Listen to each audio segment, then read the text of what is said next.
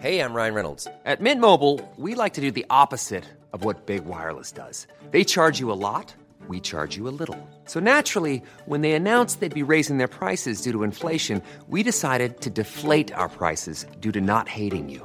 That's right. We're cutting the price of Mint Unlimited from $30 a month to just $15 a month. Give it a try at mintmobile.com/switch. $45 up front for 3 months plus taxes and fees. Promo rate for new customers for limited time. Unlimited more than 40 gigabytes per month. Slows full terms at mintmobile.com. I'm Sandra, and I'm just the professional your small business was looking for. But you didn't hire me because you didn't use LinkedIn Jobs. LinkedIn has professionals you can't find anywhere else, including those who aren't actively looking for a new job, but might be open to the perfect role, like me. In a given month, over 70% of LinkedIn users don't visit other leading job sites. So if you're not looking on LinkedIn, you'll miss out on great candidates like Sandra. Start hiring professionals like a professional. Post your free job on linkedin.com/people today. Everyone knows therapy is great for solving problems, but getting therapy has its own problems too, like finding the right therapist, fitting into their schedule, and of course, the cost. Well, BetterHelp can solve those problems. It's totally online and built around your schedule. It's surprisingly affordable too. Connect with a credentialed therapist by phone, video, or online chat, all from the comfort of your home. Visit BetterHelp.com to learn more and save 10% on your first month. That's BetterHelp, H-E-L-P. What are you doing? Oh! Hi guys, Jack Grealish here. Delighted to say that I've signed a new deal with Aston Villa. That morning sky gave me a look, so I left while you were sleeping. That's all it took. Merry Christmas. The reason we're laughing is because Liam and I are in the same place recording the podcast for the first time, and it's unusual. We're used to doing it over the phone because we don't live together except when it's Christmas. That's not the cat out of the bag now. You might have noticed from our accents, but we're brothers. Big reveal, and we are coming to you straight after probably the finest 3-0 victory since the finest 3-0 victory of all time, which was the West Brom one. I was delighted at that. I thought, holy shit, Villa have just... They're that team now who go out and hammer a team who aren't as good as them. Villa went out today again against a better team, a much better team than Crystal Palace. And West Brom played Crystal Palace, went down to 10 men, hammered them, and won 3-0 again in the end. This is Aston Villa now. This is what we have to expect. They're fucking brilliant. And I don't know, I think we should just don't jump straight into Ollie Watkins because I love that man. He didn't score again today, but I was so happy when he got man of the match on the BBC coverage, which we'll come back to. Yeah, like it's just absolutely brilliant. Like yet again, I'm watching this game thinking he must have some sort of Irish relative. It's just like when a team's against the wall, it's like Ollie Watkins is perfect. The way he holds the play up, his strength, his brain, he never stops. Like he should have been absolutely fucked there. He has to play a game now on Monday, but he didn't tire once, and he was brilliant the whole way through. He missed a couple of chances that he should have scored, but I wanted to know, I don't care, Ollie. Now I know there's probably a couple of episodes that you can dig out where I'm complaining about Ollie Watkins not scoring goals, but I don't care. He's brilliant, and what he's given Villa is way more than scoring goals every game. Yet again, Villa have won 3-0, and yet again, Ollie Watkins is probably the most important reason for that, if we take Jack Grealish out of it, obviously. Yeah, Ollie Watkins, you said there, he's exactly the type of player you want whenever your backs are against the wall. He's exactly the type of player that you want whenever you're front-footed as well. That's the great thing about him. He's just such an amazing all-rounder. He's an absolutely brilliant player with a brilliant performance tonight. Really, really important for all 3 goals. And really, really unlucky himself to not get to you. To not get to, like the one I'm saying that he should have scored was the one that bounced up for him. I think Grealish played a 3 for him. And that's probably it, to be honest. Like the header, maybe he could have scored, that we end up scoring from anyway, so it's not really like you care when you score from it. It doesn't matter when you score from it. The one he hit off the post of his left foot, brilliant ball from Grealish again. Like that was brilliant from the two of them. Like, you know, you can see there's 4 Crystal Palace defenders, there's 2 Villa players, and just the way that the two of them just cross over, crisscross through their defence, just cut them open with one pass, one shot, hit the post. Unlucky. Maybe he can get that inside the post. I don't know. I thought it was unlucky, but you're right. Like, he was important for all 3 goals. If if you have him on fantasy football, which I don't, I took him out of the fucking team. He's got 3 assists there today because the first shot is deflected out and Traore puts it away. And the second shot is headed off the bar. Generated a lot of power after an amazing touch, and House is putting it away. And the second one is laid back for El Ghazi, who decided to shoot and, turned around like, what the fuck are you expecting? Like, I got a chance, I scored. Yeah, that was El Ghazi. Despite the fact that it was an utterly incredible goal, the best thing about it was the celebration. He just turns to the empty stands and says, "I'm El Ghazi. What were you expecting?" Absolutely unbelievable goal. Yeah, and John Terry's like sort of grabbing him afterwards, trying to get him to celebrate more. And again, like Ghazi's just like, this is what I do. But and we talk about Watkins again. We'll come back to him, but I want them to realize, and I'm sure he does. I'm sure he realizes that what he's given Aston Villa. Like a lot of people probably read that interview in the Athletic today with Samata. I'm sure people were pouring over that. And it's so sad that they're just still harping back. Like, this man was there from January to July, I think that's when the season ended. And they're just harping back to the goal he scored at Wembley. We didn't even win that match. It's a good goal. It was a good header. If he doesn't score, we're raging at him. And, that's the only memory we have of Samata, apart from all the bad memories. Yeah. It's the only good memory. But, Watkins, without scoring, is just doing so much. I mean, Watkins' first game, we were really excited. And I was worried that maybe it was to do with the fact that it was just, so clearly a step up from Samagol. But it was actually, we can tell now that Watkins is just a top quality player. Yeah. We suspected at the time because he's got everything, his movement, his touch, his finishing ability. He's just a class act.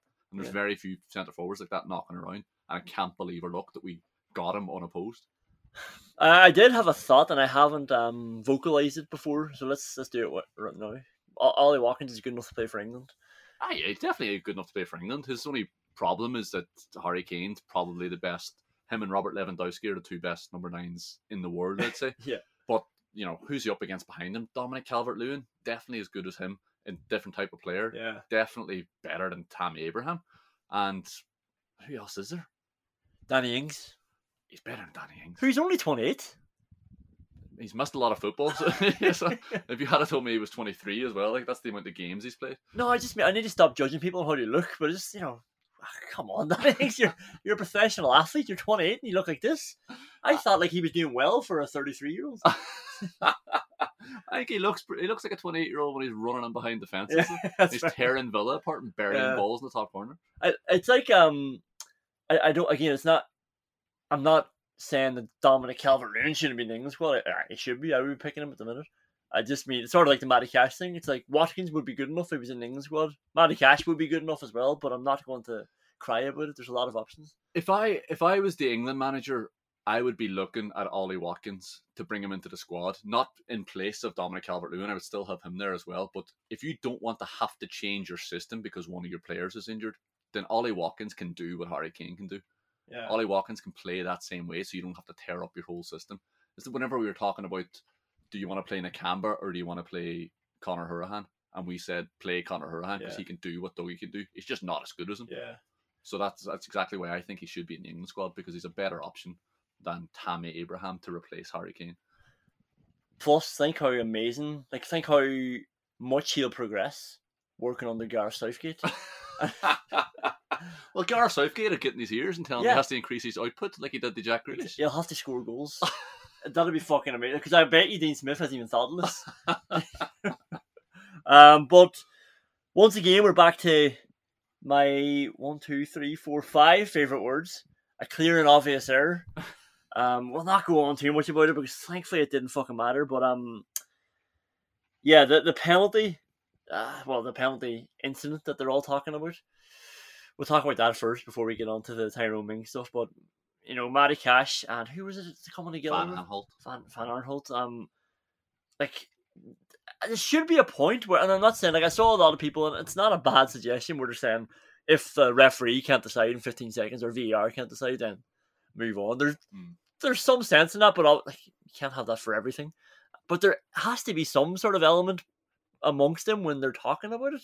And this is going on for so long. It's like, what are we looking for now?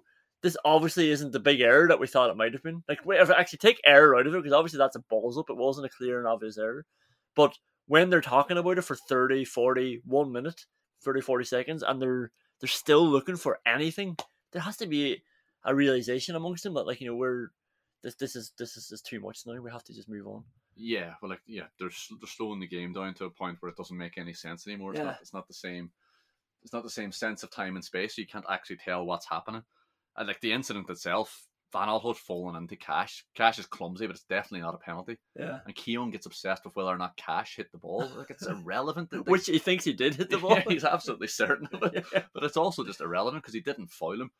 I think that decision could have been made quicker than it was, but I also don't really think it matters that much because, you know, football games are stopped a lot anyway. Like, how many times do you just see the camera on somebody standing next to another player who's sitting down drinking a bit of water or something? Like, you know, the game stops. Everybody has to have a bit of perspective and a bit of patience. It's about a minute out of your life to figure out whether or not Crystal Palace have a one-on-one with a goalkeeper from 12 yards. It's grand. Let's just make sure we get the right decision. Sometimes it drags on a bit too much and they're looking for ridiculous things, but it's fine. The game stops all the time. But this is actually what I mean. I'm not even one of those boys. It's like, you know, it's slowing the game down. Get on with it. Like, I'm actually just thinking it's the lengths that they're taking to make the decision. And then it's like, you know, come on, like, you know, we're taking the piss now. Not even like, oh, Colin's sitting at home and wants to watch this match. Like, you know, if anything, it just extends the match window, which I want. Like, what do you do when the match is over? You just wait for the next fucking match. Like, you know, run upstairs and put together a podcast. No, you're right, and it's a bit worrying that professional referees can't just look at that and tell whether or not it's a penalty quite quickly. Because after there was two angles it showed you, and it was clear that Van Aanholt's just fallen into Cash. Yeah. The referee should have been able to see that and just move on. Yeah, it's grand. I don't know what they were checking for after the 5th, 6th, 7th replay. Well, full disclosure, like I just went out of the living room in a huff, went up the stairs, you know, just sort of cried it out of the net, basically. You know, folks, sake, 1-1, let's start again. We've been all over him or whatever. And then I was coming back down the stairs and it was, oh, you fucking hero. And I thought Martinez might have saved it. But you were actually celebrating a referee. Yeah. Passionately. A referee going over and looking at a monitor and not feeling like he has to change the decision. Yeah. Like Anthony Taylor didn't like anybody questioning him, and he's like, no, I was right. It's not a fucking penalty. Let's move on. And let's move on to Tyrone Mings. Like, there's two ways of looking at it. This is it's annoying from a Villa point of view, you know, like, come on, like, they're 2 yellow cards that didn't really need to be given. But they're 2 very avoidable yellow cards if you're Tyrone Mings. Like the first one especially, when you're marking Benteke and Zaha as well, you're 1-0 up already. Don't need to get involved. You don't need to grab Zaha. You've already won a free. I didn't mind it really, but I actually did say to you at the time, like, he's going to get sent off now. I didn't think it was going to be because of that. And yeah, it was because of that. Like, you know, Zaha's just come inside him and he's just pushed him. Zaha's gone down very easily. And Mings has gotten done, and it's a second yellow, and your main centre half is gone.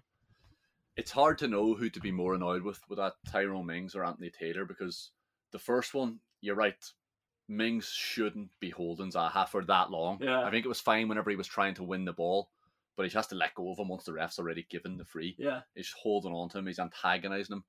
But then the other way to look at that is, what the fuck is Anthony Taylor doing? It's just the classic bottle job. I'll just book both of them and we'll get on with it. Mings is holding his shirt. That's not a yellow card. Zaha's punching Mings' arm. That's a yellow card. And then the second one, same thing again. Anthony Taylor should probably see the little nudge that Zaha gives to Mings beforehand. It's definitely a yellow card once he doesn't see that. But also, Mings should just fucking deal with that. Yeah. He gets caught under the ball. Like, he has to know what's happening there. And he also let Zaha turn. And that wasn't the first time he let him turn. The first fucking minute, right, Traore just boots the ball trying to play it back to Martinez, which was a really worrying start from Traore. Jesus Christ, yeah. But then Mings, I don't know what happens to him. He just loses his feet and he fucking turns like a steamboat. It's so slow. Turns like a steamboat into a fucking torpedo behind him then. And Zaha's just through on goal. Yeah. Zaha had Mings on toast, had him exactly where he wanted him this afternoon. But he was also helped by Anthony Taylor. I'm just blaming Mings. Mings was was stupid for both of those. He should have dealt with the second yellow card before he had to foul him. That's true. Like, cause initially I looked at it and thought that's a really bad bounce. God love him, and it's like you're fucking main centre half again, as you say. Deal with it. Yeah, definitely deal with it, and even he can foil Zaha there before it's a yellow card foil as well. Yeah. Like, if he just bundles under Zaha, exactly. Yeah. Like it'll just look clumsy, and Taylor will play on. He doesn't have to wait for fucking Zaha to turn. That was the only thing Crystal Palace had tonight. Can we get Zaha turned and facing goal? And that's why I actually think, because I think we were looking at it initially, and Zaha's really aggressive. He's making a big fuss. I actually thought, Jesus, did McGinn kick him on the ground or something, the way he was going on? And then it was like, in hindsight, I'm thinking he was just trying to get Mings a yellow card because he's playing off Mings, knowing that if I get a run at him, he's going to give me another yellow card, and he's off, and that's what happened. Yeah, very, very clever. If I just cause some sort of scuffle here. But maybe Mings was thinking the same thing. Maybe he just thinks, I've got Zaha here. Zaha could end up doing something stupid if I just keep holding him. Yeah. I don't know. Yeah, both of them are fucking idiots. Yeah. Just finally, before we move on to some WhatsApp wins, which are unbelievably light today, the BBC highlights probably the worst action replay team of all time. Like even when they got to show you the whole replay, it was like, why have you gone? It's like when you're playing FIFA and you go too far back and you're like, I'll just start it from here because I can't control the fast forward and rewind. And they were just showing the whole like build up and stuff. Like a lot of time from where Villa cleared it from, and then someone's coming down the wing, and then the 1, 2, 3, 4, 5 passes goes across goals. It comes back into the goals, and then the chances there. So that was really annoying because either a lot of times they didn't get to finish the replay, or it came back off the replay and it's a corner to Crystal Palace, or it's just annoying anyway because it's taking so long. It's like, I know where the chance is, but you fucking get to that. Yeah. There was one really, really stark one at the end where Crystal Palace played in a cross and went all the way across the box. Yeah. And then they played in another cross, and House looks like he really dangerously headers the ball back towards his own net. Oh, yeah. And they tried to show the replay of that, but by the time they had to cut back to the match, it just shows you the overhead cross. It's like, that's what you're showing an instant replay of. Yeah. It was fucking terrible. But another great day, and we're going to get into some WhatsApp wins to celebrate. All right, let's get straight into it. What are you doing? Oh! Oh, yeah. And full disclosure again, because we're watching the match at the same time, both of us did exactly the same thing. For poor Mulder in the background, worried about the mental health of her two sons. What a fucking goal from Anwar El Ghazi. Incredible.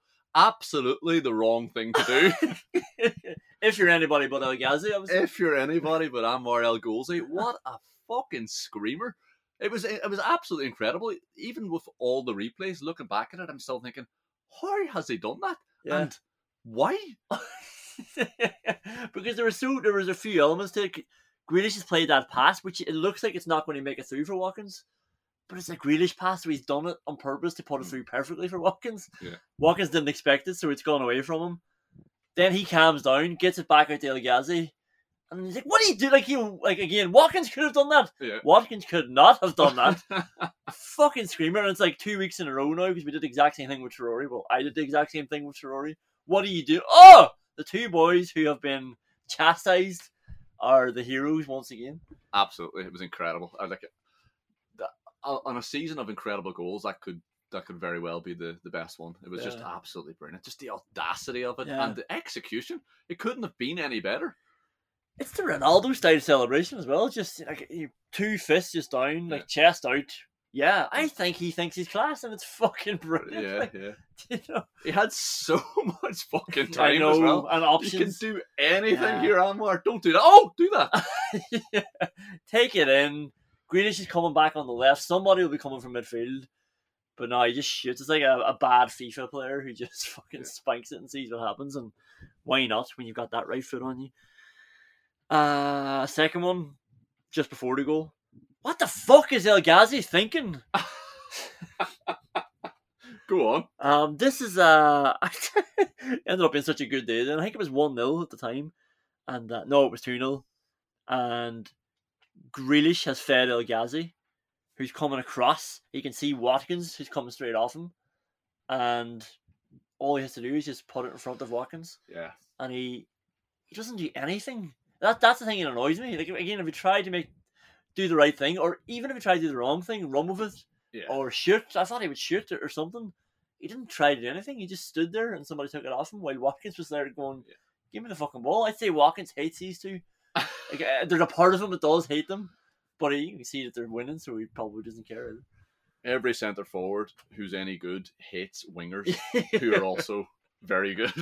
They're like, I remember Carl Pilkington calling Ricky Gervais, describing him as an iron lung.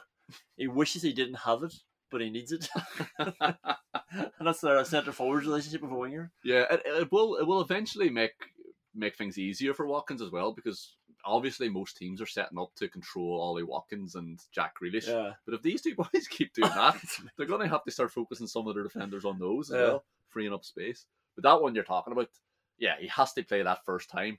He just takes a nothing touch and he just gets closed by two players immediately, and the chance is gone. It was so frustrating because it was a brilliant ball from Jack and an amazing run from Watkins. And it would have been Watkins' best chance. He probably would have missed that one as well, but it would have been his best. And he was straight through in goal. He would have had time. And it was just the right thing to do. Just set it up. This one, actually, I've stolen it from you. Sitting in the background, taking notes of what you're saying, shouting it at the TV. Fun doing that, actually. Is this commentator related to Matt Target? Had to do a deeper voice there as well to impersonate you. Matt Target had a very good game tonight, but the commentator was acting as if he was the best left back in the country. No matter what, it's like you don't need to praise him for everything. He's playing well. He's going to do something that you can actually praise him for, something praiseworthy. He blocked a cross that was just kicked off him while he was standing still. It's like, is there anything he can't do? Yes, there's loads. Listen to a few episodes of the Villa podcast. I think you pull out a scroll that unfolds down. Hang on, how long you got? Yeah, you're right. We'll get back into Matt Target as well when we go into some of the categories later. But very, very good game. But I did notice it as well. The commentator was very nice to him. But this shows some PR as well. That can be done, some easy PR. Villa have kept fucking lot of clean sheets now. Is that 4 in a row? So, 4 clean sheets in a row. I should have looked that up before we started. But so that's immediately in people's heads. Yeah. Matt Target, as you say, 8 clean sheets. He's part of a defense. He's kept 8 clean sheets in 13 games. Yeah. Villa are amazing. And then I saw some of the pictures. Matt Target got interviewed during the week by the Villa website, talking about marking some giants like Adama Traore. Already chatted about the myth of Traore. Go back to the Wolves podcast and listen to that one. And then pictures of him and Matt Cash. This sounds really cruel. Actually, why wouldn't they do that? He's part of the team. Villa are putting up pictures of him, trying to get people to like him. But you wonder, does that stuff then go into people's? If I'm a commentator and I'm covering Villa and I haven't covered Villa before, especially when working on BBC, you probably have never covered Villa. Well, this is the thing. I thought it was very obvious during the game that Martin Keown hadn't seen Aston Villa play yet this year. The commentator, I think it was the first time he's ever been exposed to them as well. And you're right, Aston Villa having 8 clean sheets. And Matt Target starting every game. Yeah. That sounds good. But if you watch Aston Villa, every time a team looks dangerous, not every time, obviously, most of the time Villa look under pressure, it's down Matt Target's side. Yeah. He's not a good left back. But he had a good game tonight, so we don't need to go into that. Yeah, we won't shit on him tonight, but it was just interesting when a commentator watched him the first time. He'll watch Villa again next year. Yeah, I'll be like, this Target boy's a good player. I remember him. Yeah. From the Crystal Palace match where Crystal Palace were fucking dreadful. We'll get into that too. The last WhatsApp wins. Do Villa actually have a fucking squad? No. Because I'm looking at this going, what a performance, what a victory. Courtney Howe scoring goals, keeping 4 clean sheets. Was he playing for all the 4 games? 3 anyway, at least. I shouldn't be asking you this on the spot. What was the first? Konza missed the Burnley match. What was 3? Last 3. So he's slipping in there. Matty Cash was obviously missing for a game. Dougie Luiz was missing for a game. No, I'm saying that it wasn't like Elmo and Nakamba just fitted in seamlessly. Yeah, well, Nakamba definitely. I was crying today when I saw Barkley wasn't in the squad. Yeah. Now I don't know where he gets in. Well, like, sorry, and El Ghazi and Traore suddenly in my head are way ahead of Trezeguet now, considering how much shit we would have given Trezeguet. But when it came down to it, like, nah, we'll play Trezeguet. People are stepping up. Villa have a good sprinkling of good players. They've got the best player in the league, and they've got a brilliant manager. Like, we've talked about this before, how shit most managers are. Yeah. If you have a game plan and it's not about kicking the ball up the field, if it's not about being aggressive, and that's it, it's amazing how easy it is for someone who thinks about the game to work out a way around that. Like, we've said this last week as well, the positive attitude of Dean Smith is incredible. Villa score a goal and they try to score another goal. Yeah. There's so few managers, even at the very top level in England, that try to do that. Aston Villa are incredibly lucky to have Dean Smith. Could end up all going wrong for him, but at the minute he's the perfect manager for this team. A team that's rising up. This is exactly what you want. You want someone that's full of positivity, both on how he speaks and how he sees the game. I feel like you're having a little needle at me there. That was unintentional, but I can see why you thought that. I love Dean Smith, for the record, right? Yeah, and even I just remembered you saying earlier on that Watkins is better than Abraham. So even without the squad, everything has just stepped up a level. Like, the first team is better. Like, we would have cried out for Tammy Abraham before we signed Ollie Watkins. Do you actually think Ollie Watkins is better than Abraham? Oh yeah, I don't say anything without thinking about it, Cam. Oh, no, the two of us don't. No, like, Aston Villa had a really successful summer, but we know there's still huge holes in that team. Yeah. Jacob Ramsey came on tonight for his second or third game in the Premier League as a centre midfielder. He's not somebody you can definitely rely on. After that, we're looking at either Conor Hourihane and Nakamba. We know neither of them are good enough for where we want Aston Villa to get to. So no, they still don't have a squad. We definitely don't want the narrative to be out there that Aston Villa actually have a good squad, because we need Aston Villa to make some purchases. I was worried about that with Matt Targett. It's like, of course, his time in his best form for fucking January, when they're going to be like, you know what, this is going all right. Let's just leave it. Yeah. We'll keep Matt Targett. The other thing to hold against Matt Targett as well is that that should just be a sting. To keep in the back of your mind, he was signed under the last regime. The signings we made under that regime have not been as successful as the signings we've made under this one. But Matt Targett has a lot more to do. Matt Targett had a great game tonight. Let's just leave it at that. Do you know what I don't like about Matt Targett? No, I'll leave him alone. We'll get into categories here.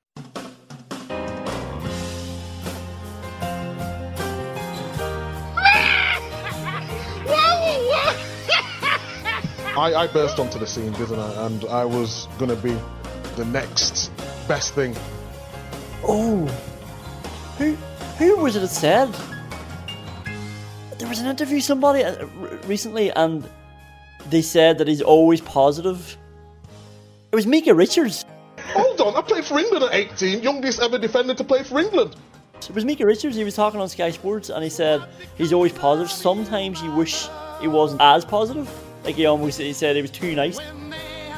Right. What do you think of that? I think Micah Richards should shut the fuck up.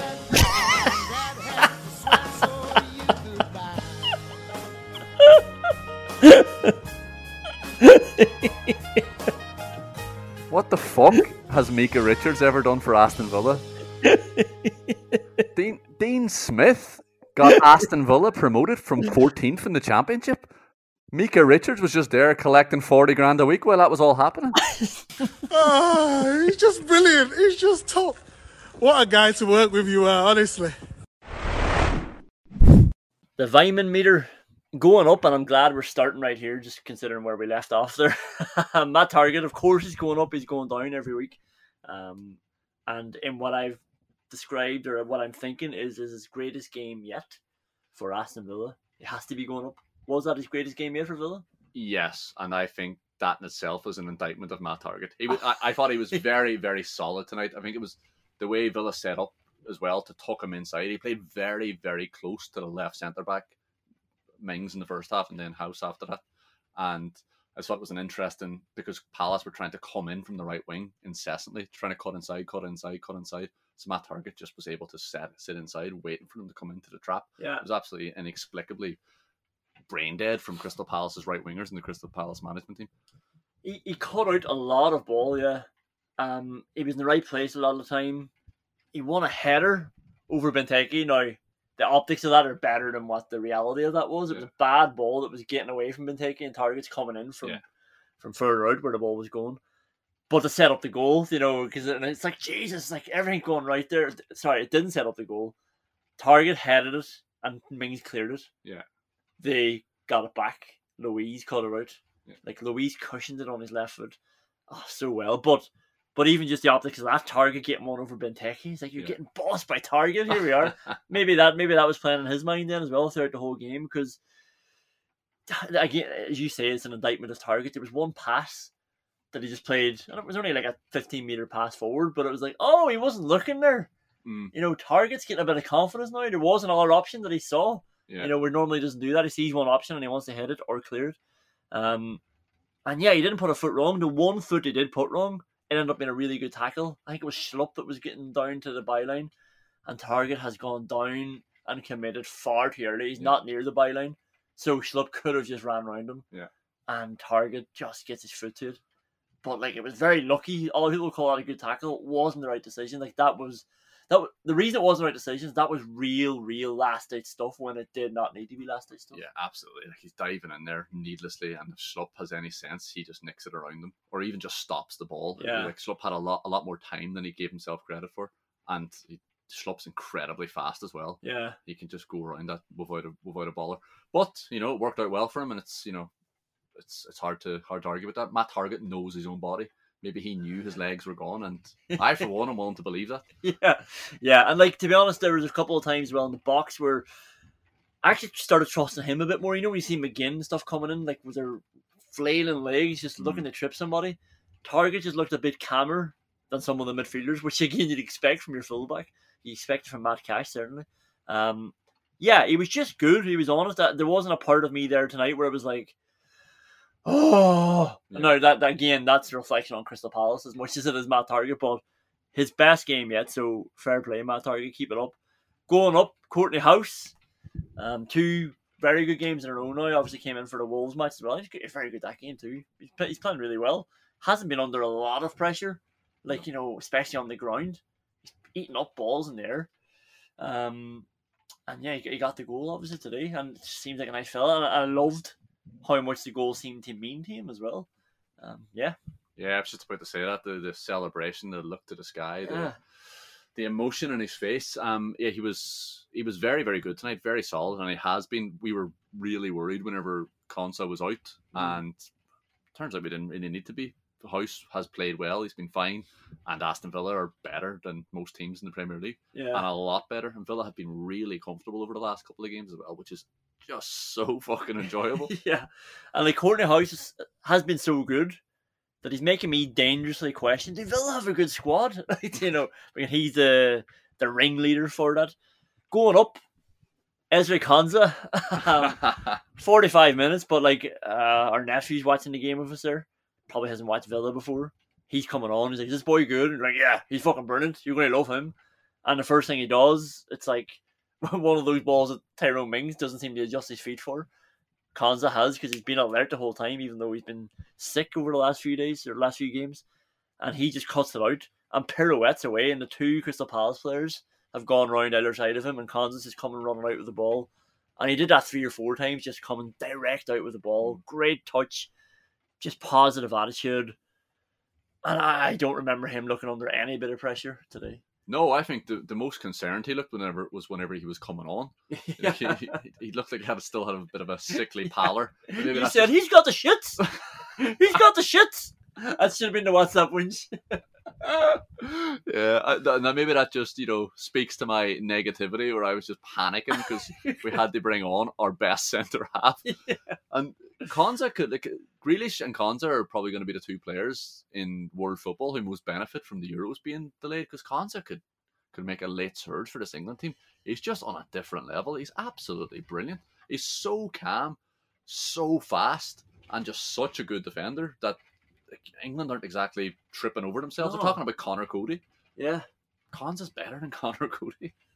That's it. England, you can go through a big mountain of centre half. So a lot of people who are non-Villa fans might listen to this and be like, catch yourselves on. Go through the names. They're unconvincing. maybe. No, that's bullshit. I was going to say maybe when you're playing in Villa. Like, we're watching Villa every week, that's the thing. So there are no errors, and like, he's had a good, consistent run of no errors. If he can keep that up until the summer. But like, yeah, the idea of people saying you get away with it, like Henderson to Sheffield United, because we're not watching Sheffield United. We are watching Villa every week. Yeah. And this guy's been brilliant. And that's it. Like, and it's like, you just have to think about it logically. It's the array of skills that he has. The only problem that Konsa ever had was his concentration. That is gone. Yeah. Konsa is switched on. And even when he was playing right back after lockdown, he was on it. Yeah. And when he got moved into centre half, he's been absolutely flying. He's a brilliant centre half.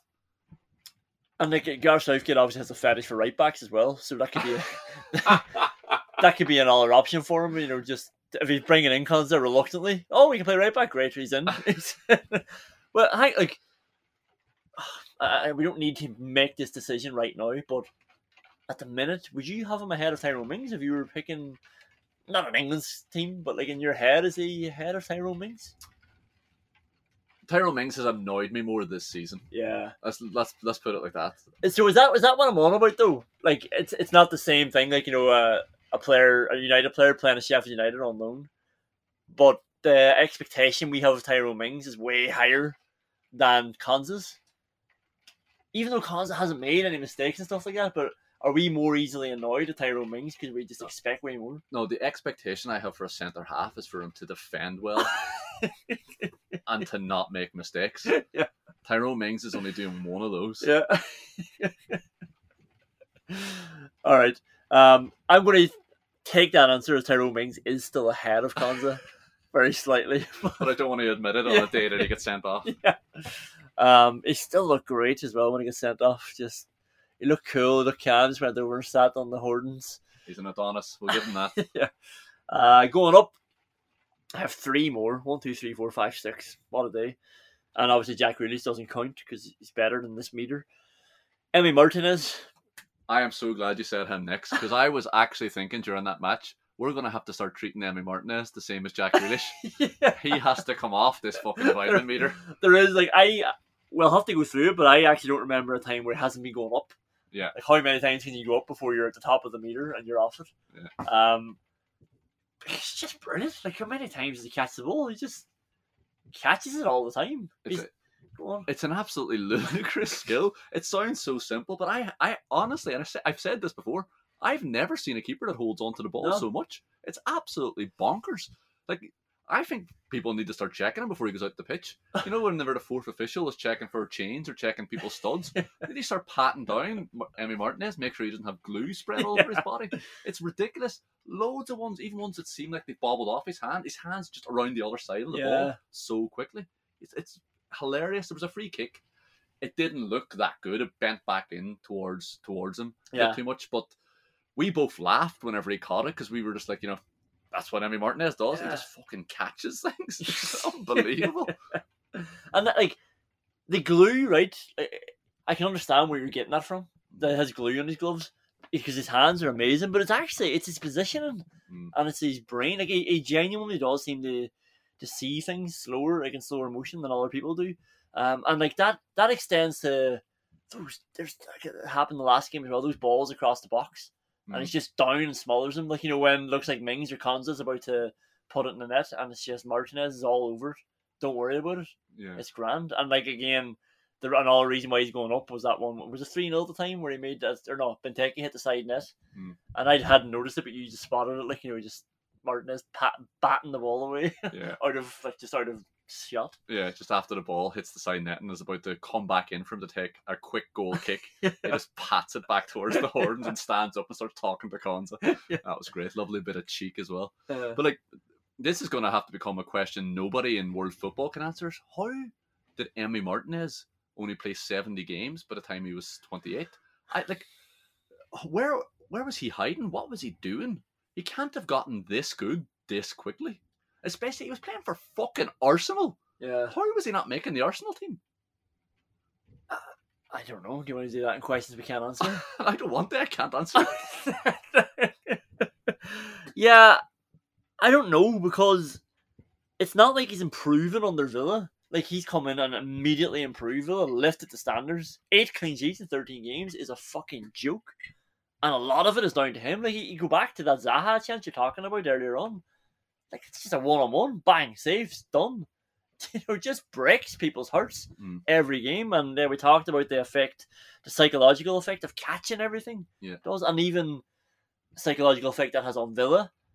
And also a sort of a real tangible effect, because he runs out with the ball then and just rolls it out left to Grealish or El Ghazi. And again, obviously, I'm not blaming the commentator for not watching Villa, but he's like, he loves rushing out with the ball. It's like, yeah, because this is where Villa usually then do a lot of damage. Yeah, it's a bizarre thing. He certainly isn't playing like somebody who doesn't have 100 games under his belt. Like, he's so commanding and confident, and tells players where to go. Calms everyone down, talks to his centre halves. It's just I think it's unbelievable. It's a question I can't answer. Yeah, it'll always remain unanswered as well. Going up, Douglas Luiz again going up a lot as well. Like Emi Martinez, not as much, but I always feel like when Emi Martinez is going up, Douglas Luiz is going up. But Jesus, it just looks so easy for Douglas Luiz there. Like, he looked way above Crystal Palace's level. Like, honestly, those boys just look like midges around him, like flies that were just annoying him. It's like, get out of the way, like, I'm playing football. And like I mentioned, go back and look at the start of that first goal that Villa got. Like, some Crystal Palace defender has headed it and it's going by Dougie Luiz, and he's literally caught it on his left foot, just going behind him. Like, again, just that great hip flexibility, and the ball sticks to his left foot, brings it onto his right, gives it to him again, who's a really nice pass. He set Ferrari away. Brilliant goal, but like, it all starts with Douglas Luiz just doing something that James MacArthur can't do it. James McCarthy can't do it. He's just a level above, and he's a reason that Villa at the minute are a level above. Yeah, he's a level above Miljovic and MacArthur as well, who are respected centre midfielders. The people know who they are. Like, people have them in as their bargain basement buys in fantasy football and stuff. Their names, he's just far too good for them. And at the start of this podcast series as well, we mentioned him as an absolutely elite player, because after lockdown, he was the main reason. Maybe Jack released because of the goals and the assists, but Dougie was definitely a heavy contributor to Villa still being in this league, and he's just continued that straight on, and he's been fantastic this season again. And we called him at the start of this podcast here as an absolutely elite level defensive midfielder, and he has done nothing to change that. It's actually amazing. Like, think about how natural it is now to consider Douglas Luiz as such a good player. And he's been so good that you actually forget that only 6 months ago, us and every Villa fan were like, oh, Douglas Luiz is fucking improving. Like, when he came back after lockdown and suddenly he was class. Yeah. But that doesn't even feature in your mind anymore, because he's been so good for 6 months. Yeah. On the whole. We ended a podcast that we won 3-0 in. Spent the last 10 minutes trying to figure out what we would do about Douglas Luiz being missing. Yeah. Like, that's how good he is. That's how important he is. Yeah. Like, Aston Villa are so much better whenever he's there, because he's one of the best midfielders in the league. Finally going up, Ollie Watkins. We mentioned him a lot at the top of the show, but yeah, just he can do everything. He can win ball in the channels. He's fast. His intensity never drops, which is a huge thing. Like, don't underestimate that. Like, if you think of Keenan Davis, no, he's not the same player, but think of that. Think of even Samatta. Watkins just stays at that intense level. Now, it'd be interesting to see how he gets on Monday against Chelsea, but you're 2 days apart. Never drops. Especially there tonight with 10 men. Villa dominated the match again because of him, because you can play him a type of ball, and he's smart enough to not just hold it up, to get himself into positions. There's one time where he got it to Grealish, and it was really cool. He held it up, he backed off into Kouyaté, and he was going right. There was nobody there, and he just came the whole way back so he could turn left, and then find Grealish. And again, you don't see that composure in a lot of players. Deserves a few more goals than he has. He's been unlucky with VAR. Probably could have put away a few more goals as well, but again, it doesn't matter. Villa keep winning, and Ollie Watkins keeps performing. Yeah, for the first goal, whenever the ball, after, as you said, Douglas Luiz took the incredible touch and John McGinn plays that incredible first-time pass, it gets to Watkins, and He's at the edge of the box, and there's 3 Crystal Palace players inside him, but there's only one that's come over to him. Yeah. And whenever that develops, I shout it out. Just score. Yeah. Take it past them and score. Because, like, you know, they have been fucking stupid here. They've left you one-on-one with, who was Dan, maybe? Yeah. And sure enough, he just goes past him and hits a shot at the keeper. All right, keeper kind of cocks up and Trory finishes. But that's what I expect from Watkins now. If he's got a defender one-on-one, do something. Go past him. Have a shot. That's how good he is. That's what I expect from him now. Yeah. That's brilliant. Going down on the Weimar meter, Wilfried Zaha. Go on. Shite. Eberichieze. Shite. Christian Benteke.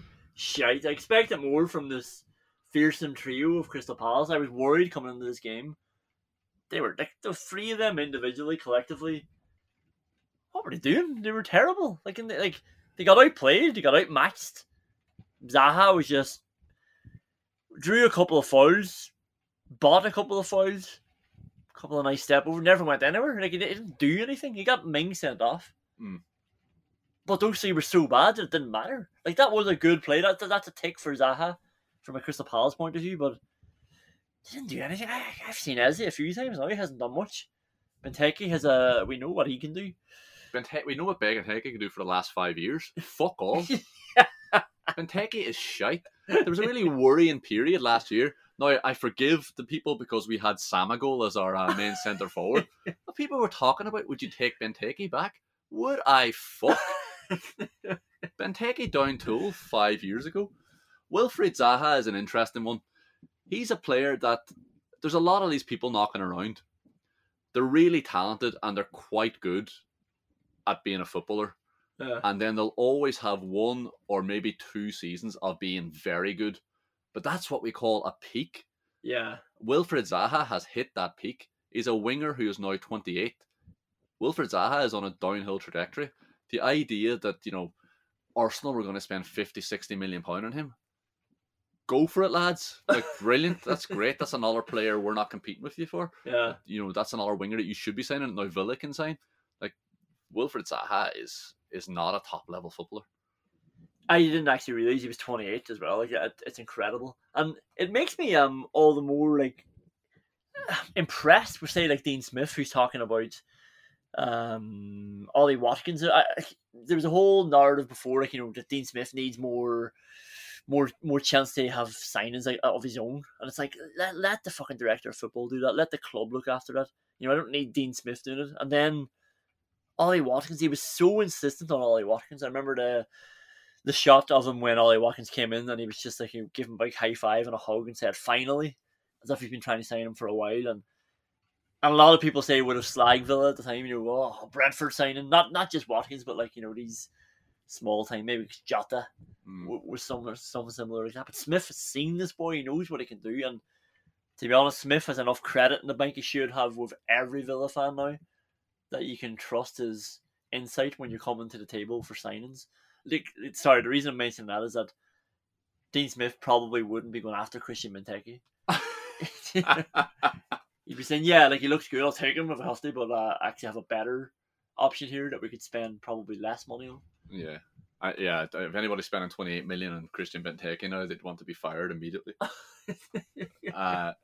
But no, Ollie Watkins is a brilliant player, and it's a strange thing that people get caught up in whether or not players are good or not. I remember Stephen Kenny mentioned it about Jack Grealish whenever he was 17. It doesn't take a genius to take out that Jack Grealish was a good player. Yeah. It doesn't take a genius to work out whether or not anybody's a good player. You can just tell by watching them. And good players will always have the same sort of skill set, depending on their position, and they'll just have things that they have to iron out of their game. Yeah. But they'll always have the right mentality, they'll have the right technical ability, and they'll be doing the right things constantly. They might be fucking it up, they might be low in confidence, small things like that, but you can just tell whether or not somebody's actually fucking good. And this is actually, you mentioned about Dean Smith's positivity being around this team and the improvement of them. When you've got a good player, or you know exactly what you want from that player. So this is the thing about Ollie Watkins, is that it might not necessarily matter to him that he's not scoring goals, because Dean Smith is positive enough, he's bright enough, and Ollie Watkins seems bright enough that I'd say Smith is including him in all these conversations. Like, you know, you're doing exactly what I need you to do and want you to do. And even without scoring goals, Watkins will be developing a lot of confidence from that, like, because Smith is so clear in what he wants. Actually, like, again, I'm never going to reference his Samatta interview again, but it's doing well to get 2 references. But I'm very impressed with, like, Smith. I don't know what I expect of him, but Samatta said that Smith, his words were, he was crystal clear in that I wasn't going to play. You know, and he said you can stay around if you want, but I want Watkins in because I know what I want from him. And you're going to get less and less opportunities. And this was before Smith had even seen Watkins play in the Premier League, to play for Aston Villa. Like I say, it doesn't take a genius to work out a good player. Yeah, that's it. The Ulec Glen Whelan take a 90th minute penalty award. Probably hasn't aged well. Taking Bertrand Traore off. No, that has not fucking aged well, has it? Fucking pissed off when I saw that happen. You were really annoyed. I was just thinking, I was trying to be a bit more analytical about it. I was, had my 2 fingers up over my lips towards my chin thinking, I trust Smith here. So could Traore play in a 4-4-1? I don't care, he's in a player that's fucking playing. It was also because El Ghazi hadn't done anything the first half, so it was like, what is it? Like, what's the thinking behind this? Like, Traore, can he play in a 4-4-1? We've seen him do, like, well tracking back, and it's all the highlights of the game we were just being hit with then at half time. It was like, it was Traore who was breaking through or playing that nice pass to Grealish. Oh, it would have been a great goal, the one that Grealish cut across onto his left. Under a lot of pressure. And I was like, that's exactly what we're going to need now in the second half. Turns out it wasn't. No, what we needed was somebody to have a stupid shot from a ridiculous angle, like he was flying into the top corner. I'm sure Bertrand Traore would have tried that as well. Yeah. No, Traore counted himself unbelievably unlucky because he was class before he got taken off. He was so dangerous. Yeah. He was just the perfect player again to be hammering a shit Crystal Palace team.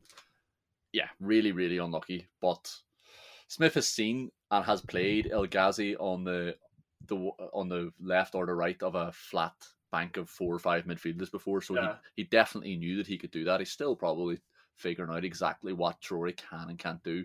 It was the less risky move. We were already 1-0 up. What do you want? Like, it was grand. It worked out pretty fucking well. The Tim Sherwood, we played 2 number 10s and bamboozled them award. Taking Bertrand Traore off. Well, it fucking bamboozled you anyway. A ballsy call from the manager, who's got the right call again, and he's taken the right man off, kept the right man on. What can I say? Dean Smith has nailed it. Brilliant decision. I would have done the same thing. No, but you're right. Like, I was actually, do you know what? Well, let's go back to the Vitamin meter. I meant to include Bertrand Traore because even though he was fucking amazing the last game, I think that was his best game so far. Everything he did was incisive. They couldn't handle him. The one he hit off the post was ridiculous. Again, Watkins down the channel, holds it up, gets it back to Traore, who has 2 men to beat. And he's just so aggressive with his touch and with his body, just elbowing his way in. Players coming towards him, gets the shot away like he does, whips it round, hits the post. Like, that was one of the best 45 minutes that I've seen in a long time from a Villa winger. So he's definitely going up the Vitamin meter as well. There's 7 players going up. Yeah, he was absolutely brilliant. Even just his carrying it out from defence, the level of calmness he had. There was one where there was 2 of us were grimacing because he was carrying it across the centre of midfield. Kept going. Kept going, and eventually whipped it out the target. Yeah. But he was brilliant. He was brilliant. I was wondering as well, you said Smith's trying to work out, Traore. I was wondering, Traore seems a bit more of a sort of what you like in your wingers, like not a wild card, but just eccentric. And I wonder is, say, El Ghazi, he's more easily coached, especially he's been there longer, and he was over at that wing where the dugout was for the second half. And I was just wondering if we're going to have somebody on the wing now doing what we need him to do in attack and defence. Would I rather it be El Ghazi or Traore? Maybe that's what was going through. Because it did take their time with the decision as well. Remember how much Villa were sitting back during the post-lockdown period last season. El Ghazi would have been in those training sessions where Villa were playing 4-5-1. Yeah. Traore hasn't been, because this season Villa have just been strangling and destroying teams. That's a good point. So El Ghazi has been coached by Smith to play that system. He hasn't had to do it with Traore yet, and he fucking won't need to because Villa are class. Yeah, and one thing that I've taken off the Ulec Glen Whelan take a 90th minute penalty award nomination list is John McGinn playing centre half because as it transpires, they were playing him there for way longer than they should have. But well, that's what I thought at the time. But they were obviously having a discussion. Who should we take off, Ghazi or Traore? Yeah. They didn't rush into it. They had a good chat about it. Made the right decision. I'll accept it. Yeah, they made the right decision, and Traore had already scored his goal, so they knew if they kept El Ghazi on the pitch, he was going to get his customary goal. Maybe they also knew if we take El Ghazi off before half time, he's finished. We got the old El Ghazi back. He's never going to recover from his confidence, considering he's done fuck all in the first half. Like, to be fair, El Ghazi had 2 chances in the first half, and the Palace keeper did incredibly well to get off his line and smaller them quite quickly. El Ghazi wasn't quite as anonymous as you're making out, but Traore was definitely by far the best player on the pitch. So it seemed like a crazy decision until you had a split second to think about it. Yeah, and they took a few minutes to think about it. Whilst, just a reminder, John McGinn was playing centre half on Christian Benteke. His arse is going to be under pressure for the next couple of minutes. Questions we can't answer, but probably will. What are Crystal Palace doing? What are they doing? That was terrible. What was their plan? It was fucking awful. Crystal Palace were dreadful, but just add them to the long list of absolutely shit teams in the Premier League. And this was the thing that was so frustrating about Aston Villa's season last year. It was that I knew the Premier League was full of shitbags. Yeah. I saw that Aston Villa team, last year's Aston Villa team, with not nowhere near as many good players, and just couldn't believe that Villa were losing to them. Yeah, and I know it was a lot of individual errors, but because it was individual errors that were beating a very, very average Aston Villa team, I knew the Premier League was shit. Yeah. The Premier League has got a lot of shit teams in them, and Crystal Palace are one of them. And that's it. And that's the heartening thing. Like Arsenal are on that list. Where we were saying, thank God Villa just went and took care of them with minimum fuss. Yeah. Like that's 4 3-0s now Villa have, which is, I used to say the 2-0 was my favourite result because it always just suggested that you were comfortable throughout the game. 3-0 now is the new 2-0, I think, especially in this world of football. Just disposing of teams with ease and not being under pressure at the back. And Crystal Palace, even when Villa had 10, they had an extra man for most of the game. And they looked like Liverpool, who were 5 goals down against Villa and just thought, let's just try and get a fucking goal back, which was obviously a terrible decision, rather than just, let's minimise the damage here. And, Villa were just getting chance after chance after chance, even though they were giving Liverpool chance after chance. So the difference was there. Crystal Palace were getting no chance. Yeah. And there was just loads of space with an extra man all game. Yeah. The Villa played a whole half and a little bit extra with only 10 men, and there was no stage of that game where Aston Villa weren't comfortably the better team. Yeah. Where Villa weren't comfortable even. Yeah. Crystal Palace were fucking dreadful. And it's funny to think, imagine being a Palace fan tonight. How confusing must that be? I know they probably looked at the table, they've seen the Liverpool result. They probably, suspected that Villa were a good team. They know who Jack Grealish are. But imagine how disheartening it is to go out and just get destroyed 3-0 by Aston Villa for a team that they probably think that they're better than. What a fucking reality check. Yeah. So we don't know what they were doing. Is the answer to that question? They were doing nothing. They were doing nothing is right. The camera was on Roy Hodgson more than it was on Crystal Palace players because they offered nothing. How much better would Villa be doing with a crowd? And I was thinking this when it was 1-0 before the man got sent off.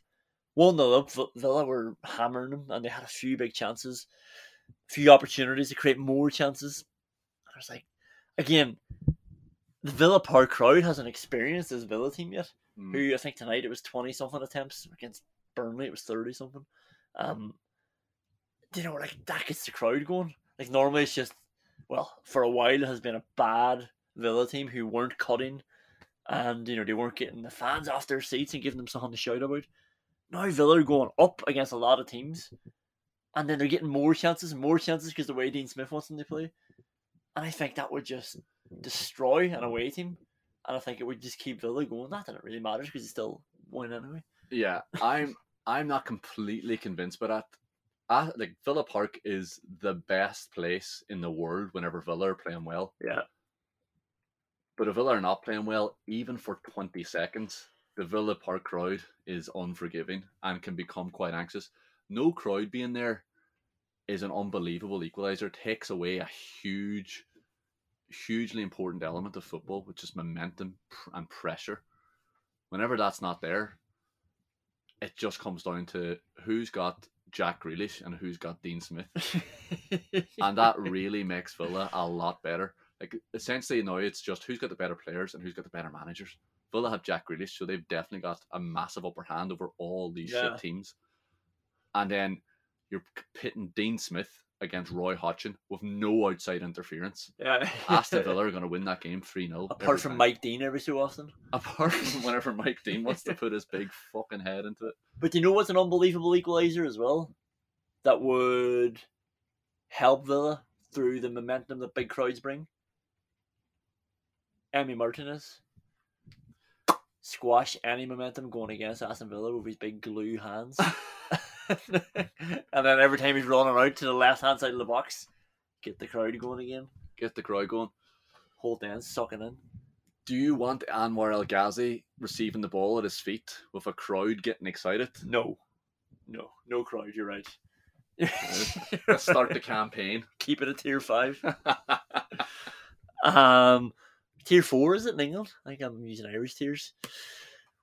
Will Ross Barkley ever get back into this team? Well, this comes back to your question about do Villa have a squad? I know I give a definite no to that, but El Ghazi has been really important to Villa in the past. He's been brilliant. Traore is starting to come really, really, really strongly in the last couple of games. And now we've got Barkley as well as a third option for those positions, for those attacking positions. Will he get back? He's definitely better than El Ghazi and Traore. I mean, the two lads have been brilliant, but remember how good Barkley was as well, how important he was to Villa's style of play. Villa have slightly adapted the position, so maybe Barkley being out has freed up Grealish. Grealish is now playing through the middle. Will he get back in because of that? That might actually be a bigger challenge for him than Traore and El Ghazi are. The fact that Grealish can play in the middle whenever Barkley's not there. Like, he's definitely getting back in. It's just, you're right, like that just gives Grealish another option. I think I said, I'm sort of disguising that as if I don't care. I'm not trying to take credit. But I said this before. I think I said this before, but Grealish sometimes would be better with two wingers. You know, just even for runs to take other players away that are just occupying defenders, and it gives him a bit more space in dangerous areas. But him and Barkley will figure it out because Barkley's coming back in. I said this before as well. Like, against these shit teams, Barkley not being there is a blessing in disguise because Villa are playing with somebody on the left wing then. Yeah. Because whenever it's Grealish and Target, they're playing with nobody on the left wing because Grealish is just coming inside and doing his own thing, which we want, but you need a fullback there as well. And whenever it's Target, there isn't a fullback there. There isn't. But we're not going to end it on a bad note. We're going to celebrate this one. Another 3-0 victory. Another 3 points. Villa are now 5th in the table. And they're 3 points behind Leicester City with 2 games in hand. Leicester City are in 2nd place. They are 2 points behind United, who are in 3rd, with 1 game in hand over them. So actually 2nd place is still in their hands. Actually, if they win their 2 games, no, they've only got 1 game in hand over Liverpool. So they're going to be behind Liverpool come what may. Well, come until we play them again whenever we beat them 7-2. Which is in April. I played them in the FA Cup, obviously, in January, but think, fuck, we don't have to play Liverpool until April. Chelsea next on Monday. It's going to be a big test. Traore has 45 minutes of rest under his belt. That's one thing to be thankful for. Tyrone Mings will be out. Doesn't matter. We got Courtney House. We've got Ezri Konsa. We've got our Villa back. We're up and running. 13 games, 8 wins, 1 draw. 27 goals. Enjoy it. You deserve it. Merry Christmas. That wind is calling my name, and I won't wait, or I'll never get on. Planning for your next trip? Elevate your travel style with Quince. Quince has all the jet-setting essentials you'll want for your next getaway, like European linen, premium luggage options, buttery soft Italian leather bags, and so much more. And is all priced at 50 to 80% less than similar brands. Plus, Quince only works with factories that use safe and ethical manufacturing practices. Pack your bags with high-quality essentials you'll be wearing for vacations to come with Quince. Go to quince.com/pack for free shipping and 365-day returns.